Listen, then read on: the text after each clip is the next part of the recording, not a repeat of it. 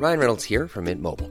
With the price of just about everything going up during inflation, we thought we'd bring our prices down. So to help us, we brought in a reverse auctioneer, which is apparently a thing. Mint Mobile Unlimited Premium Wireless. How to get 30, 30, bit to get 30, bit to get 20, 20, 20, bit to get 20, 20, bit to get 15, 15, 15, 15, just $15 a month? Sold! Give it a try at mintmobile.com/switch. $45 up front for 3 months plus taxes and fees. Promo rate for new customers for limited time. Unlimited more than 40 gigabytes per month. Slows full terms at mintmobile.com.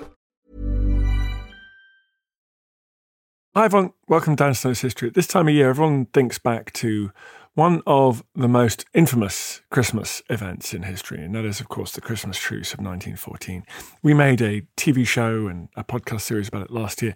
They proved so popular that we decided to give it another airing this year around Christmas. On Christmas Eve 1914, as many of you all know, sectors of the Western Front in France and Belgium fell silent. Many troops from all the different combatant nations put down their weapons and initially sang carols. Then they decorated their trenches, shouted to each other, and eventually they exchanged gifts. They fraternised. They even buried their dead in no man's land. The following day, Christmas Day, the truce continued for many, but not all areas, of course. And the troops gathered between the lines. It was something of a party. There was even, in one or two places, yes, a little bit of a kickabout with a football. Now, this is episode 1 of the Christmas Truce podcast. We're exploring the truce with 3 very distinguished historians, Peter Hart, Taff Gillingham, and Rob Schaefer. And we're going to be hearing extracts of letters and diaries from the men involved, including some of these are broadcast for the first time ever in English. So from the German archives via Rob Schaefer, broadcast in English for the first time ever. This is the story of the Christmas Truce. If you want to watch the documentary, which we shot over a year ago now, it's one of my favourite documentaries ever made for History Hit TV, please head over to History Hit TV. The link is in the podcast information, wherever you're listening to this podcast, it's there in the text. And because it is the Boxing Day sale, the famous History Hit Boxing Day sale, if you use the code Boxing Day, you get 50% off your first 6 months. It's ridiculous. It's going to be so cheap. You're going to be watching History at the World's Best History channel until the summer, for half price. It works anywhere in the world. It's like Netflix for history, hundreds and hundreds of history documentaries on there, thousands of podcasts. You're going to love it. Follow the link in the podcast description and make sure you use the code Boxing Day. In the meantime, folks, here's my podcast on the Christmas Truce.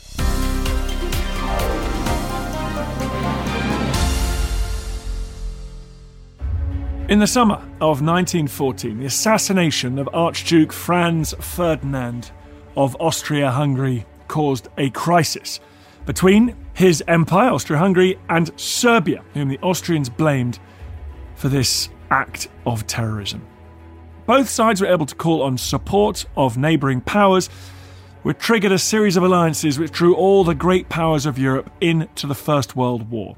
Now, obviously, this process is dealt with in slightly more detail in other History Hit podcasts, but essentially it's all kicked off. A general war had begun, Germany invaded the West, France, Britain and Belgium fought to blunt and then reverse the German advance. Peter Hart is a legend, he's a historian of the Great War, and while he was at the Imperial War Museum, he interviewed dozens of veterans for their oral history project. The first few months of the Great War were an incredible period. It's a clash of two mighty empires, the French and the Germans, and they both have their own plans. One, the Germans are going to sweep round through Belgium and crash into northern France, aiming up either side of Paris, whilst the French are going to drive into their lost provinces of Alsace-Lorraine. So you get this sort of circular motion. And those are the two great visions of what will happen. What does happen is it all goes wrong. They start to dig in, and from there, race to the sea. It's unbelievable. They're not racing to the sea. They're trying to outflank each other. And thus you get trenches going from Switzerland to the North Sea. All that happens in 3 or 4 months. Taff Gillingham is also a historian of the war and the expert who sources equipment and extras for big TV and film productions. He's helped us so many times over the years, and he's just helped us produce our big Christmas Truce 1914 show. At that point, both sides settle down, can't get the advantage, can't get the better of one another, and dig in. So really then, by the end of 1914, there's a fairly loose line of trenches stretching from the Belgian coast all the way down through Belgium and France. For the British, and it's important to notice that because the French had been digging in before, for the British, the first trenches come in mid-September with the Battle of the Aisne. This is where they go to ground. And from then on, they're digging trenches all the time. As they race to the sea, try and outflank each other with the French, the Germans, and smaller part there, the British, try to outflank each other, then as they do that, as they crash into each other, there's an exchange of fire, one side or the other trying to gain domination. And what happens is that when they fail, then they dig in as best they can, and then they look to outflank. The British soldier of 1914 is well equipped for what they were expecting to do, fire and movement. So they had an absolutely excellent rifle, the Lee Enfield. It was brilliant. It was everything you could want from a rifle. When the British Army go to war in 1914, very specifically, anybody under 19 years old is left behind. So all of those underage lads who'd been serving as drummers or who were just 18 or 18 and a half years old, all of them, in theory, although some battalions did take them, were left behind and sent to their depot units, literally to wait until they were old enough to go. At the other end of the scale, you'd got some of these old-timers who'd been in the army maybe 12 years or more. And there was a lot of much older men still serving in the army than you'd expect. So, whilst I couldn't tell you the exact average age of the soldier of 1914, it's probably much older than you'd expect it to be. At least half the British Expeditionary Force were regular serving soldiers who obviously were up to fitness. But the fact that so many of them had been called back from reserve, literally only a couple of weeks beforehand, before they find themselves fighting at Mons, means that certainly a good proportion of them really hadn't had time to build up their strength and certainly to break in their boots for the amount of marching that was going to be required as the British Army pulled back the retreat from Mons, best part of 200 miles all the way down to the Marne. But there is one thing they haven't got. They've got no equipment for trench warfare because that's not what they were expecting to do. So they have no hand grenades. They have no trench mortars.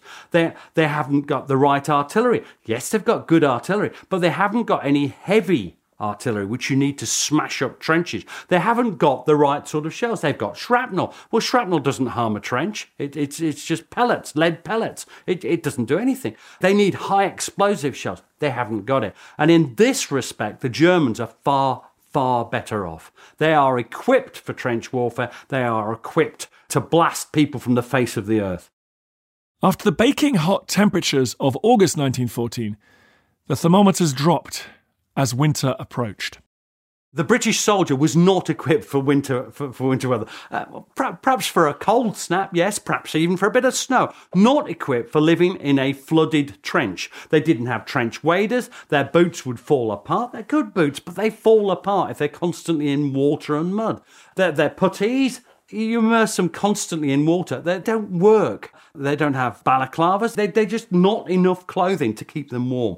They are not well equipped for the sort of winter they got in December 1914. And sod's law, what do they get? One of the worst winters of the century. The British soldier was not equipped for winter weather. Lieutenant Arthur Pelham Byrne of the Gordon Highlanders described the mud in a letter home. I used to think I knew what mud was before I came out here, but I was quite mistaken. The mud here varies from 6 inches to 3 and 4 feet, even 5 feet, and it's so sticky that my men used to arrive in the trenches with bare feet. The most important change to the battlefield in late 1914 was the development of those trenches. How do you end up in a trench? People often wonder that. Well, the thing is, you're not intending to be in a trench. What happens? You're in a firefight with the Germans. They're shooting at you. You scrape with your little entrenching tool. You try and get anything. Men will hide behind a blade of grass, they'll always tell you. But you just try and get that 5 or 6 inches down, put the earth in front of you, and then make it a bit deeper. Even better, there's a ditch. Let's use that ditch. It's got water in it. Let's use that ditch. Who cares about getting wet? So the trench lines are often built up from existing ditches and little scrape holes. And as time goes on, what happens is they join them together. And so gradually, from these little personal scrape holes, your funk hole, the thing that's keeping you alive, gradually develops into, firstly, a sort of a longer bit of trench, and then a post, if you like, an outpost, and then they're joined together. And gradually a front line develops. And early on, they're not all completely joined together. There are gaps in the line where you're covering it basically by rifle fire. But gradually, a complete trench system builds up. But it's still all very crude. I mean, our image of trenches, predominantly 1916 trenches, are the sort of trenches we see in our minds. Deep trenches, heavily revetted, lots of timber, lots of woodwork, duckboards in the bottom. But in 1914, it was all very, very crude. It was just pretty much ditches shored up just to stop them collapsing, very often just with planks laid in the bottom. And in certain places, certainly in the wet conditions around the Ypres salient, those wooden boards would literally just keep sinking in the mud. So every few days, you'd be putting more and more boards in just so that you could keep some sort of solid bottom to the trench. What does a trench look like in December 1914? It looks like a complete mess. Put out of your mind anything you ever think from a manual, how to build a trench. It's nothing like that. It is fundamentally a ditch, often less than 4 foot deep, so 3 foot, 4 foot deep. So anybody has to crouch down. If you get it any deeper, you might have a step to stand onto fire, but when it's 4 foot deep, you don't need it. Water at the bottom, you might have a little cubby hole to get out of the rain, to get out of it, just dug into it. You're always into the front because the force of a shell flings shrapnel forward. So little cubby holes, as they call them, in the front. That's what a trench looked like. It just looks like a ditch for the most part, a horrible, nasty, water and mud-filled ditch. But I think it's also fair to say that those first trenches come about when both sides literally can't get the better of one another, so that both sides on the opposite side of a field find themselves not being able to get any further forward and literally dig in where they are. And the problem with that is that those trenches might not be in a very suitable position. And what I mean by that is that the Germans might well have observation over the land, so you might not be able to resupply them in daylight. You might not be able to bring any more ammunition up or food. So eventually there becomes a bit more of a pragmatic approach where trenches, some of the worst trenches are abandoned, they pull back, they build them elsewhere. But by the end of 1914, a lot of them are still in pretty unsuitable conditions. So by November 1914, the trench network, if you like, has already started to evolve. It's still very crude. In most places, it certainly doesn't have the whole front line, support line, reserve line organisation that we'll see later. And its main purpose, the main purpose of all trenches, is simply to make it safer for soldiers to live. The minute that you get below the surface, you're out of rifle fire. You can still be got by artillery, but it's certainly much, much safer to move around in daytime if you can stay below the ground. So the trenches evolve, they connect with other trenches, but it's still a long way from what we would think of as a very well organised, very almost geometric, proper trench with proper fire bays and saps and all sorts of stuff which come later. The Germans often had the better ground for the simple reason that as the war had progressed in the first few months, the Germans had managed to push the British, the French and the Belgians pretty much right up into the top corner of Europe, held them there with one hand, looked over their shoulder and said, well, what's the best ground to defend? Built their defences on the best ground and then fallen back to sit in those defences while the British, the French and the Belgians follow them up and, if you like, sit at the bottom of the hill with the Germans in the best positions until the British and the French and the Belgians can get enough momentum to then push the Germans off again. The high ground meant that the Germans could make deeper trenches, certainly in Flanders where the ground was very wet. You didn't go down very far before you struck water. That meant in practice that you had to build the trenches up using sandbags artificially. So a lot of trenches might only be 3 feet deep and then built up with 3 feet of sandbags. Rob Schaefer is a German historian who's worked with me in History Here over the years to bring new perspectives and previously untranslated German accounts to the English-speaking world. The system of trenches on the Western Front is not the enormous multi-line field fortification that people envisage when they think about trenches. The lines have only just frozen in autumn. So at this particular time, all sides are busy extending, consolidating their positions, as well as trying to make them habitable for winter. Both sides fight the cold, the steadily rising groundwater levels in Flanders and northern France, and one another. So trenches during the period are mostly very simple affairs. There's a main fighting trench, sometimes with a second trench 50 to 100 meters behind that. That is on the German side. And to fortify those, the German soldiers would use materials they could source locally. That very much defined the look of the trench as well. So they would take material from ruined and uninhabited housing, wooden roof beams, doors, window shutters, even bricks or ovens for the dugouts. So how a trench looked is very much defined by then of where it is situated. It's not that important. It isn't defined by who built it. In December 1914, the German army was only just starting to set up what they called pioneer parks, in which they would store building materials they bring in from Germany and the occupied territories.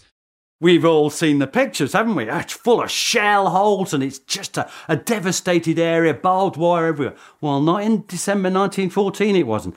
Then it was just countryside.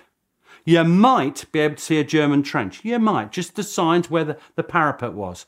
But mostly it's a field. It's grass. It's crops dying in the field by November. It's the odd dead cow. Sadly, lots of dead soldiers sometimes. It's hedges and fences and trees. You're listening to Dan Snow's History. We're talking about the Christmas Truce. More coming up. Join us today during the Jeep Celebration event. Right now, get 20% below MSRP for an average of $15,178 under MSRP on the purchase of a 2023 Jeep Grand Cherokee Overland 4xE or Summit 4xE. Not compatible with lease offers or with any other consumer incentive offers. $15,178 average based on 20% below average MSRP from all 2023 Grand Cherokee Overland 4xE and Summit 4xE models in dealer stock. Residency restrictions apply. Take retail delivery from dealer stock by 4/1. Jeep is a registered trademark. Hi there, everyone. I want to tell you about a podcast that I think you'll like. It's called Mysteries at the Museum from Travel Channel. It's narrated by my good friend and host of American History Hit, Don Wildman. On Mysteries at the Museum, Don travels across the US to find objects that tell shocking stories of American history. You'll hear about the portrait linked to the first bank robbery in American history and about the failed invention from World War II that became one of the most popular toys for kids. Uncover the secrets behind these incredible objects and learn about the history of war, science, crime, and everything in between. You're going to love this podcast, all about the remarkable objects in our treasure houses that are museums. Please go and check it out. Mysteries at the Museum from Travel Channel.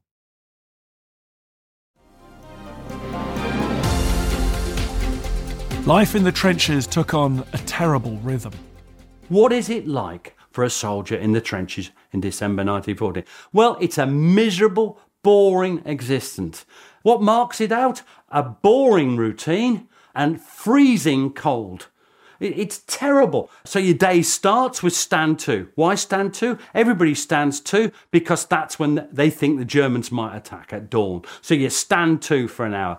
Your officer or your NCO goes around, checks everybody's there, checks everybody's away, and then you move into the day. You have to set sentries out. Sentries watching over no man's land carefully. We get a bullet through the head. What do? They've got one per section, looking out over no man's land, carefully peering out over no man's land.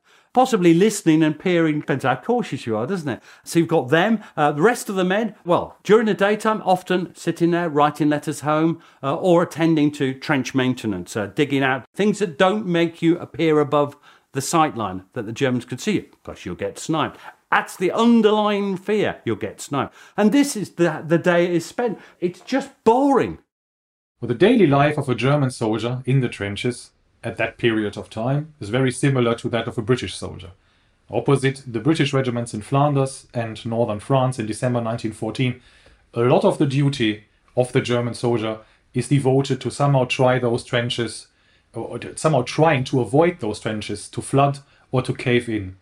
He's busy extending and fortifying on what he has, and all that in addition of keeping an eye on the foe, patrolling, keeping everyone supplied.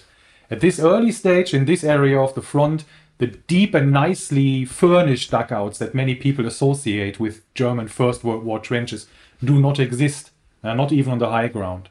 So life in the furthermost trenches in winter is freezing cold, it's very wet, hygiene is poor, And many soldiers suffer from bowel problems, for example. It's bone-breaking, physically exhausting, and mentally draining routine. So taking the boots and socks and puttees off at least once a day, drying them off, getting them rubbed in whale oil, putting a drier pair of socks back on. That was a crucial thing because, again, very, very quickly, fellas would get trench foot if they didn't keep their feet dry.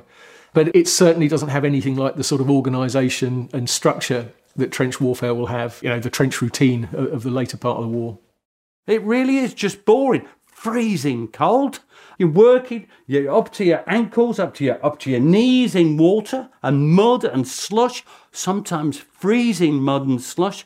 It's just an awful, awful routine. But in that early period, some of these trenches, certainly in December of 1914, were in a terrible state. Some of the trenches near Plug Street, which were literally almost full to the top with water. So they would have men in there with rifles perched just on heaps of mud, and the rifles would just keep sinking in the mud. And every day, those men would be pulled out and replaced simply because it wasn't possible to keep men in those conditions any more than a day at a time and expect them to be in any sort of condition to fight in. And what happens at night? Well, then the work starts because they can't see you. So you've got working parties digging out the trenches, perhaps digging a communication back. You've got ration parties going back. You've got patrols going out in front, possibly even a raid, because it's crucial to know if the Germans are changing the units in front of you. Change units means the Germans might be going to attack you. So there's all this going on at night. And of course, you've got to try and sleep. You've got more sentries on. 1 man in 3 is on, 2-hour sentry stints. It's a busy time the night. And is it any warmer at night? No, it's not. It's just miserable. And then it'll rain. And then it might snow. What a life. In the trenches, what food do you get? Well, you can forget hot food. You're not going to get hot food. What you get is standard British Army rations. And that is aimed to feed the body. It's not to feed the soul, that's for sure. So what do you get? You get the staples. Bully beef. Now, we call that corned beef now. Tins of bully beef. You get that, they're sick to death of it. McConaughey's, that's a sort of lamb and vegetable stew. It's all right heated up, if you can heat it up on a Tommy cooker, a little tiny Tommy cooker. It's a bit greasy and horrible otherwise. Pork and beans, that's not very nice. It's a lump of pork fat more than pork. Bacon rolled up in tins, and biscuits. Oh, biscuits, that sounds nice. A nice little digestive, you're thinking. No, these are more like dog biscuits. 3 inches, pretty well square, about 1/4 of an inch thick, and they break your teeth. Remember, troops in those days, soldiers in those days didn't have great teeth. So a lot of them broke teeth on these biscuits. Are the biscuits good for you? So they say. Apparently very nutritious. What did the soldiers think of them? They didn't like them. They'd build walls with them, they reckoned. So that's the sort of food you got. If you were lucky, you got a loaf of bread. Sometimes you get cheese and you get jam. Always plum and apple on the Western Front. And this is all you got. Repetitive, but enough to keep body and soul together. Does the army care about your soul? No. All they want is you fit to be able to fight. You've got enough calories, you've got the right sort of food to enable you to continue to fight for your country. And that's all they care about. How do you keep clean in the trenches? Well, there's a bit of a problem. How would you keep clean in a trench full of 18 inches of water and mud? No hot water, no nothing. You might have in your personal kit, you might have your toothbrush, you might have a flannel. But what? Everything's muddy. Everything's muddy. Your uniform is clarted with mud from head to foot. What are you going to do? You look down and you think, well, what should I clean first? Mud everywhere. Cleanliness and hygiene was really, really important for the British Army. They'd learnt a massive lesson in South Africa during the Boer War when more men have died of disease than they had of gunshot wounds. And in the years in between the South African War and the outbreak of the First World War, they had gone out of their way to make sure that men were trained and manuals of military hygiene were pushed on soldiers at every opportunity. So by the time the fellas arrive in the front line, in those trenches, they know that every day they wash, they shave. And of course, water's a problem. It's such an issue to try and find clean water. I mean, if they couldn't possibly find any, then obviously at that point you'd just have to shave when you came out of the front line. But what they would do, they would get probably 3 inches of water in the bottom of the mess tin, which was what they called the D-type mess tin, because it was a sort of a D-shaped tin with a shallow lid. 1/2 inch of the water would be poured into the lid, and they would use that 1/2 inch to shave with. So you'd lather up your soap, shave your face, make sure that you rinsed off the razor in the top half of the mess tin so you didn't get any of the bristles mixed up in the water that you're going to wash the rest of you with. And then the 2.5 inches left, you would use that to wash your face, you'd wash your hands, you'd unbutton your shirt, so you'd wash under your armpits, you'd just button it back up and dry yourself off, you'd unbutton your trousers, you'd have a rummage around and you'd do the same there, button yourself back up. And it is quite extraordinary because should you ever do this, which I have on numerous occasions, it's just like having a bath. You really do feel clean because what you've done, you've washed all the sweaty bits. So despite not having much water, every day the fellas managed to keep themselves as clean as possible. And again, once they've been to the latrines, again, obsessive about cleaning their hands wherever possible, just to make sure that disease didn't spread through the trenches. Through the entire war, the soldiers in the front line, literally at the sharp end, sleep exactly in that front line trench, on the fire step, because they are literally the point of contact with the German army. There's no point in them being in dugouts or somewhere tucked out of the way, because if the Germans attack, there'll be no time to get themselves organised, to get back into the front line, to stop the German attack. So they literally sleep on the fire step. In some instances, they'll have built themselves crude shelters, very often with doors at this stage in the war, doors taken off houses nearby, which won't stop shell fire but might well keep the rain off.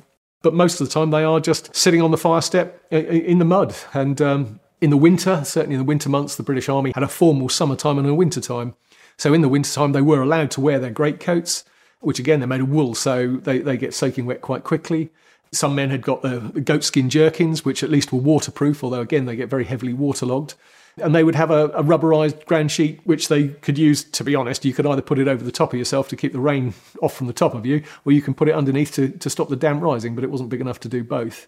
Sometimes you might share it with one of your mates. So you might sit on his ground sheet and the two of you might try and huddle underneath yours.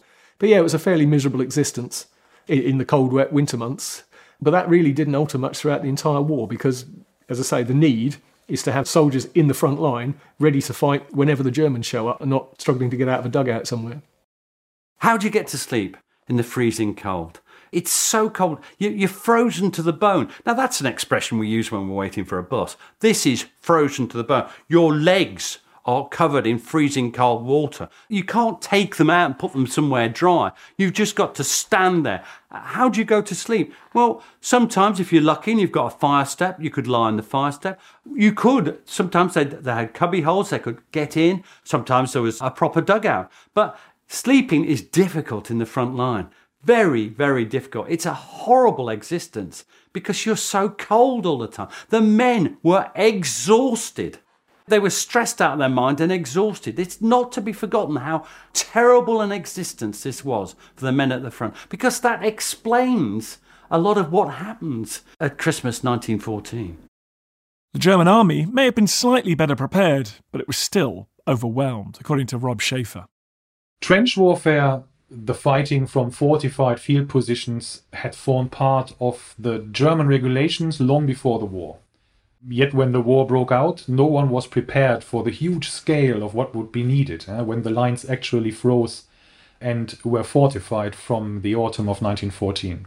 That German troops were prepped for trench warfare, that came only later in the war. In 1914, the enormity of the required work and the bone-crushing extortions of building, maintaining, living and fighting in a trench and making preparations for a construction from which all that could be done was new for all warring sides, not only for the German side. The war will be over by Christmas, will it? Where does that come from? It comes from the usual places, from politicians and the media. It's not real, it's just something that people said. It's not what the generals thought.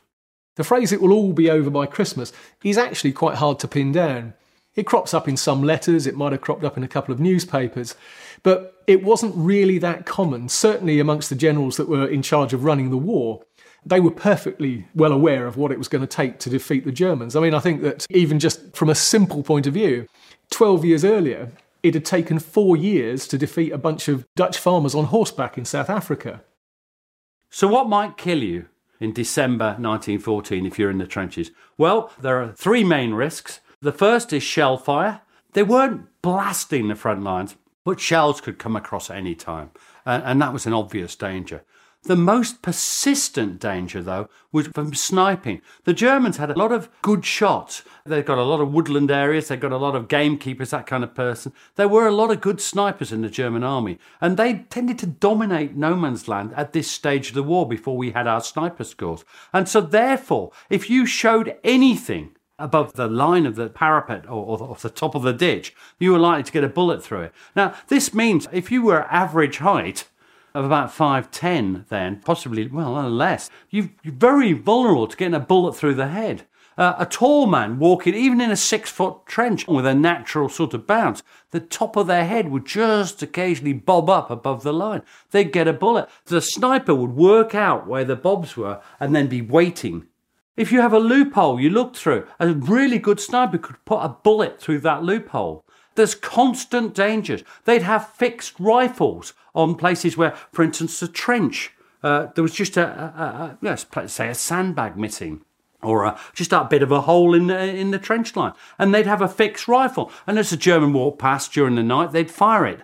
And if you happen to be going past it at that time, you're in trouble. And the third threat is machine guns. Now, the biggest threat for them is when you're in no man's land. But of course, they also fire on fixed lines. So they could also splatter an area of trench or a communication trench during the night. So these are the three risks.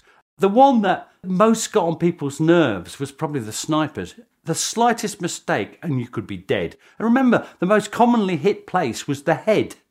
And you've got to remember, there is no head protection. No helmet. The Pickelhaube was useless for the Germans, and our cloth cap was even more useless. So if you got hit, you were dead. German soldier Friedrich Niklaus of the 53rd Reserve Pioneer Battalion gives us an account of the twin terrors of the conditions and the enemy. Things have got very much worse. Flanders is just one great morass, and all military operations have been brought to a standstill by the mud. Day and night, we stand up to our knees in mud and water.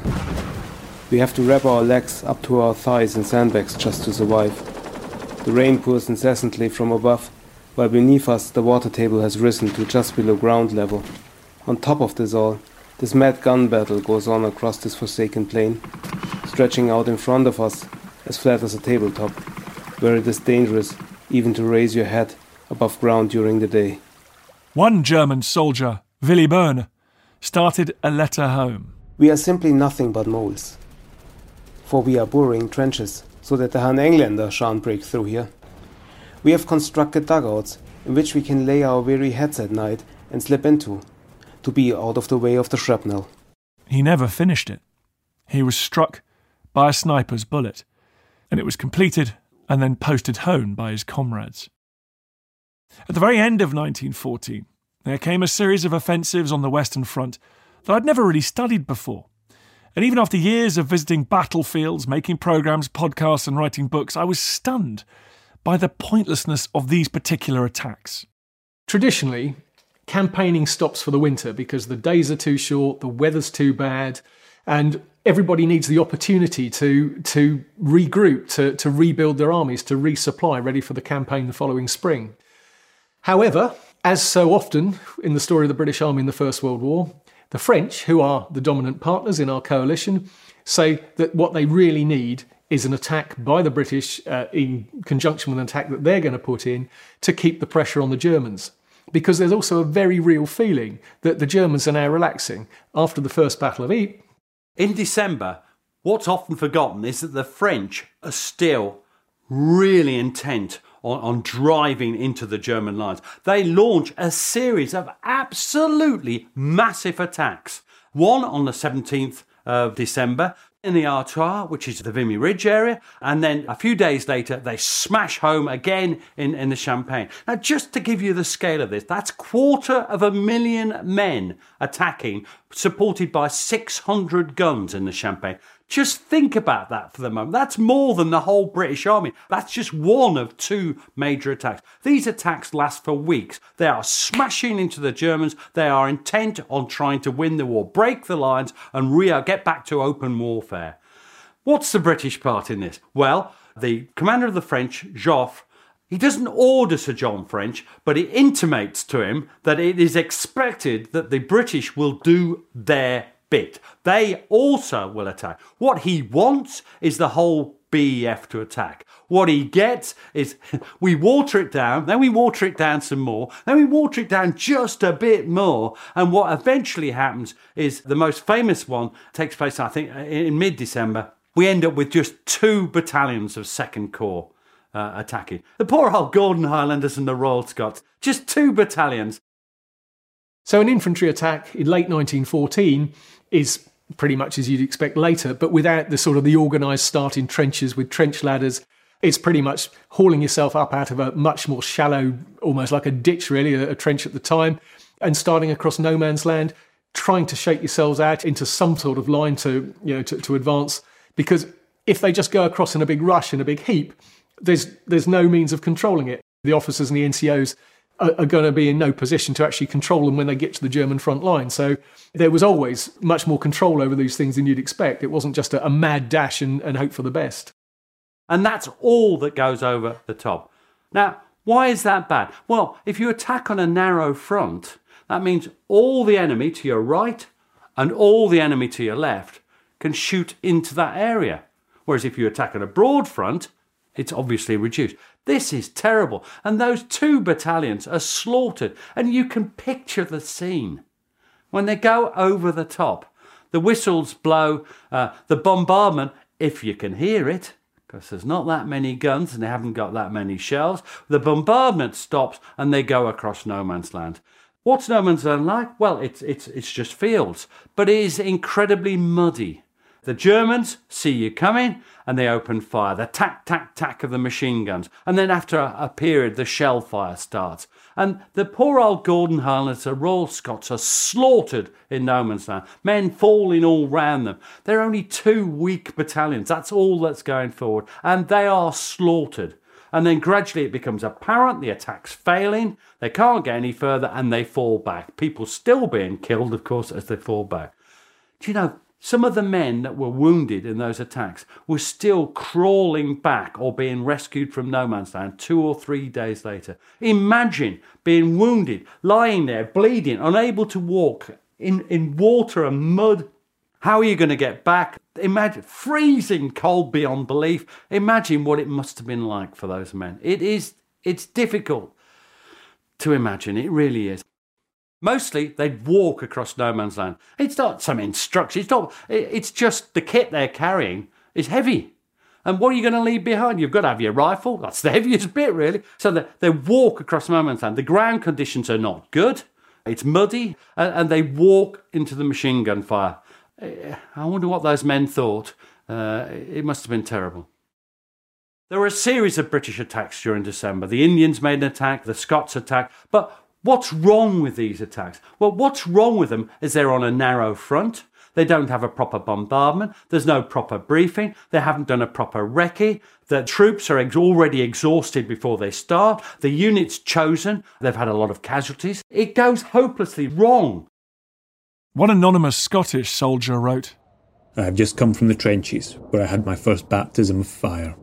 I will never forget. When I saw my mates knocked over, I felt a bit giddy. The ground was in an awful state. We were up to our knees in mud and water, shivering with cold. A soldier in the border regiment wrote in his diary, As soon as we went up, the Germans let us have it, and we were going down like raindrops. As our trenches was only 70 yards apart, we retired and then made the second charge but received the same. It's like being in a blacksmith shop, watching him swing a hammer on red-hot shoe and the sparks flying all around you. But instead of them being sparks, they were bullets. It was a pitiful sight to see near our comrades dying, and couldn't get out to help them as it meant certain death if we'd moved. So we had to lay there from 6:30 until 8:15 in the morning. And as an angel sent down from heaven, it came over very misty, and this being our only chance, we made good of it. So we crawl halfway and then make a run for it. I could not see where we were going, so fell over our comrades who were dead. None of these attacks resulted in the lasting capture of a single section of German trench. What is the mood as they're coming in that last week towards Christmas? The mood is depressed. There's no two ways about it. It's freezing cold. It actually starts to snow, and the mud and water in the trenches starts to turn into slush and ice. What are men feeling? They're feeling depressed. They're feeling this war's not going to be over anytime soon. They can't see an end to the war. That means that they can't see an end to their personal torment. Well, that's the end of part 1 of this Christmas Truce special episode of the History Hit podcast.